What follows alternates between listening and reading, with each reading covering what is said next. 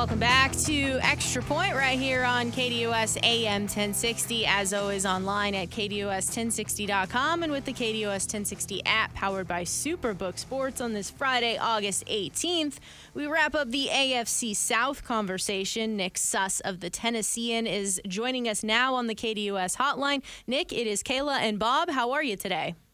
I'm doing well. Thanks for having me on, y'all. Absolutely. Looking forward to the conversation here. I've kind of been starting a lot of these at the quarterback position, and certainly they're running it back once again with Ryan Tannehill to start the season, but it's yet another year that the Titans selected a quarterback. So how has Tannehill been approaching the start to the season, and what's the backup quarterback competition like between Malik Willis and Will Levis? Yeah, to start with Tannehill, I mean, he has looked every bit as good as he has the past couple of years, with probably the reinvigoration of having a little bit better of a supporting cast this year than he did last year. Traylon Burks coming into his own in year two, signing DeAndre Hopkins, et cetera. But now with Burks going down with an injury this week, you bring into question of just how potent can this passing offense be if it only has one true reliable outside threat, which is something that they're going to have to work through. And if Burks' injury is as minimal as the team is alluding to, it's probably not even that big of a deal worth talking about. But the backup competition is obviously a lot more interesting, and Will Levis, the guy they took in the second round this year, is now in a little bit of a question mark, given that he left practice a little bit early on Thursday, and we don't exactly know the severity of that injury. But when him and Malik Willis have been on the field, they have been probably pretty close to even. I'd say Malik has had an edge in the practice field, and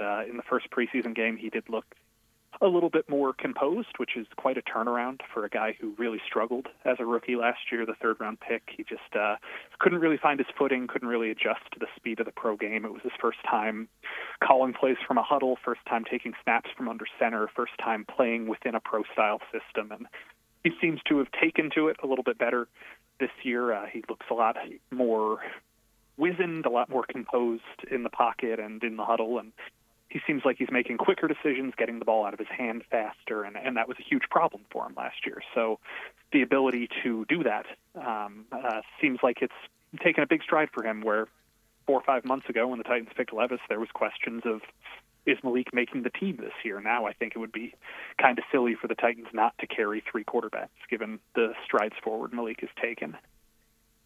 Okay, kind of a two-parter here. Tannehill and Henry, Derrick Henry, both back for another season. Was there any level of surprise there? Also, they drafted, you mentioned Levis. They also drafted Tyjae Spears. So is this kind of like the final rodeo for this group?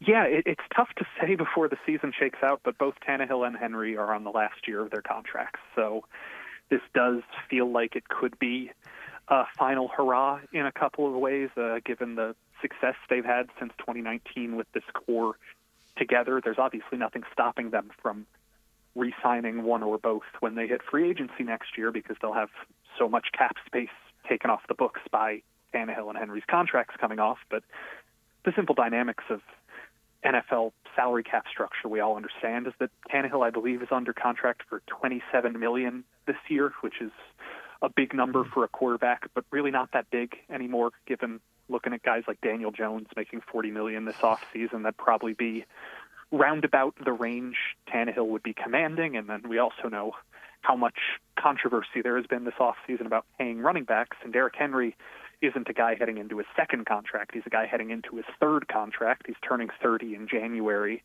That's kind of the cliff point for a lot of running backs. So Tyjae Spears has looked awesome in training camp. He's a very different kind of running back than Derrick Henry, probably more in the Alvin Kamara type mold of guy who can run between the tackles but also play in the pass game, supply a lot of different success. And I think he's going to be a very good change of pace back this year, whether the Titans view him as a full-time feature back of the future, or if Henry needs to be retained on a franchise tag or this or that. It's really tough to say, but the clock is ticking. These are their last years.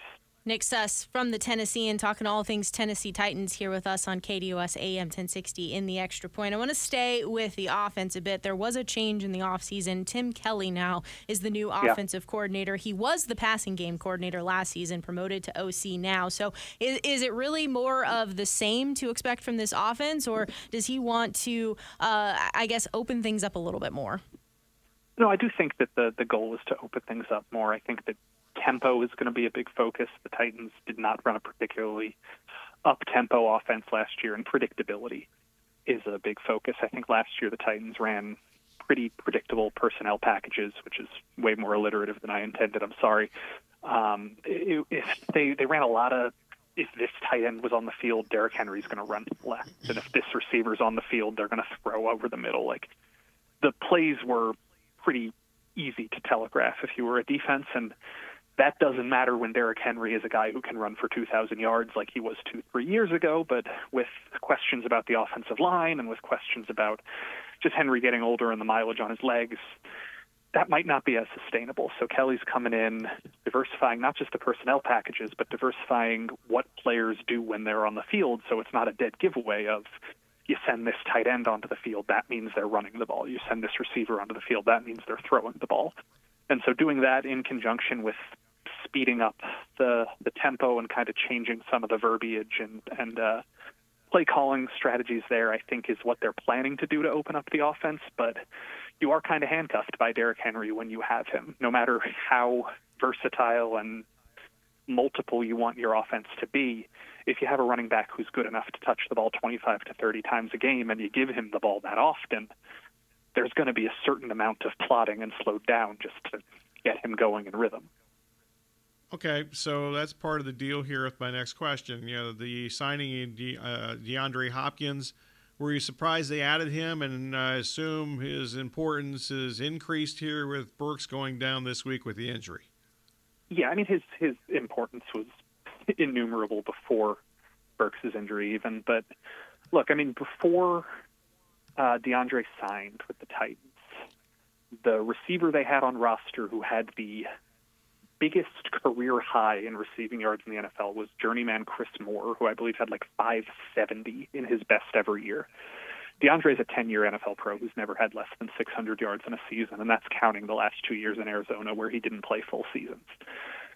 They didn't have any experience here, and you can project Treylon Burks ahead, and you can project Kyle Phillips ahead, and tight end Chigakonkwo, you can project him ahead and say, look, these are all second-year guys, let them grow into it, and they very well may grow into it, but the simple reality is this is a Titans receiving core that didn't have any bona fide, proven talent, or production, rather, I should say, on the outside. D-Hop is going to beat that. And whether he's the same guy he was in 2020, his first year in Arizona, or 2019, his last year in Houston, hard to say. But his offensive coordinator his last year in Houston was Tim Kelly, so they do have that familiarity there. And Charles London, who's the Titans passing game coordinator this year, I want to say he was the running backs coach in Houston when DeAndre was there. And there is that built-in communication and knowledge of the scheme. So you factor that in with a team that pretty desperately needed him. Without him, they would have almost inarguably been the worst receiving core in the NFL. Now, if him and Burks are healthy, you can probably put them in the 18 to 20 range, which is a pretty huge upgrade. And yeah, no, I mean, he's going to be a big part of the offense, and it's probably still going to be Derrick Henry's offense given the success he's had. But I would not be surprised if DeAndre becomes a guy who can make the most of his 7 or 8 targets a game and end up being a guy who gets up around 800, 900 receiving yards. And Titans' leading receiver last year was around 500. So that's a huge upgrade. Flipping this to the defensive side of the ball, having a Tennessee Titans conversation with Nick Suss from the Tennessean here. Sean Murphy-Bunting brought in at corner in the offseason here, yeah. So how will that help solidify the secondary? And do you have a status update of Caleb Farley, the former first-round pick of 2021? Yeah, Farley's still in a holding pattern. It is really tough to say if and when he'll be back. He's coming back from a back injury, which is just a tough thing to predict. Last I talked to him, last time the team made him available was back in January, and he said he was starting to feel himself again, but we're now heading towards the end of August, and he didn't participate on the field in OTAs, and he hasn't been out for training camp, so still have to figure out that status there. But with Sean Murphy-Bunting coming in free agency from Tampa, I think that he's going to be an important cog because other than him, the Titans didn't really make any changes to their secondary this offseason, and that is a bit surprising given that the Titans ranked 32nd in the NFL in pass defense last year, and so much of that came from other teams completely abandoning the run against the Titans and not wanting to go up against Jeffrey Simmons and Denico Autry, et cetera, et cetera. But the reality is the Titans had a really young secondary that was exposed a bunch last year. So Sean Murphy-Bunting coming in as a veteran presence should be able to help that a little bit. Christian Fulton and him taking the outside, letting Roger McCreary bump inside to the slot, getting Kevin Byard and Amani Hooker healthy. Byard played every game last year, but Hooker missed a lot of time.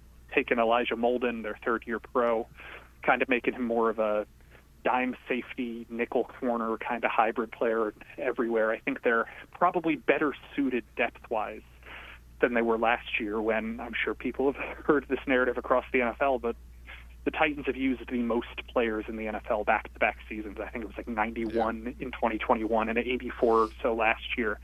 Those injuries particularly hit the secondary last year. And so adding that extra depth piece in Murphy-Bunting, getting a little bit of experience, bringing in a new cornerbacks coach in Chris Harris, hopefully that is what the Titans are trying to do when it comes to fixing a unit that got exposed last year. Unfortunately, Chris Harris, I don't think can still play, because that dude could play back in the day. Also the injuries hit the offensive line, and that group, that unit has rapidly declined here the last couple of years. Might the offensive line show some improvement this year? I really don't know how they don't, given the way things ended last year, but you're right. So much of it was injury-related. I think that, if I'm remembering the stats correctly off the top of my head, the Titans allowed the highest percentage of pressures per drop back in the NFL last year, and were the fourth worst in the NFL in rushing yards before contact, which means they were pretty putrid in both run blocking and pass blocking by the simplest metrics you can think of. They completely rebuilt the offensive line this year. Left tackle is going to be Andre Dillard, who was a reserve piece for the Eagles last year. The left guard is going to be Peter Skoronski, who the Titans picked in the first round. The center is going to be Aaron Brewer, who started at guard last year and has bumped inside. The right guard is going to be Daniel Brunskill, who played for the 49ers last year. And the right tackle was supposed to be Nicholas Petit-Frere, who was the one holdover on the starting line last year, but he is suspended to start the season for violating the league's gambling policy. So they went out and signed Chris Hubbard, who I believe played in Arizona at some point. And so they're 5 new starters, essentially, with one guy moving positions. It looks better, but it's still, I mean, you're banking on a left tackle who couldn't start in Philly, a right guard who didn't start in San Francisco, a left guard who is a rookie who's never played guard before because he was a college tackle, a center who is, I believe, 280 or so pounds. He's pretty undersized by NFL offensive lineman standards, and a journeyman right tackle who they signed on July 28th. So it's still a lot of moving pieces to figure out, and I think the preseason is going to be really valuable to see these guys get this chemistry together because, again, it's hard to be worse than the worst in the NFL last year, but there's still a lot of improvement that needs to be done. 39 sacks for this defense last year, led by Denico Autry. What's the status here of Harold Landry, who missed all of 2022, and how will that help bolster the pass rushing unit? Oh, the pass rushing unit is probably the strongest part of this team because you talk about Harold Landry missing last year. Denico Autry missed essentially most of the second half of last season and led the team in sacks. Jeffrey Simmons was playing on a bum ankle for the last 10 games of the season. They go out and sign Arden Key from Jacksonville, who's going to be a big help for them on the defensive line. You have Pierre Tart in the middle, who's a guy I think they tendered as on a first or second round tender this year as a restricted free agent, who they really think highly of. This pass rush is, and this run-stopping unit is the strength of the Titans and has been the strength of the Titans since the Rabel era began. They finished number 1 in the NFL against the run last year, as I alluded to, and I think they were number 2 the year before. They're really stout up front, but getting Landry back after he had his best season in 2021, that Pro Bowl year, missed all of 2022 with the ACL. He's looked himself maybe a little bit stronger up top, as often happens when guys are rehabbing from ACLs. They can't use their lower body as much, so they really work out up top. So he's probably going to have a more diverse array of moves coming off the edge this year, better than just coming off with pure speed like he did maybe when he was younger in his career.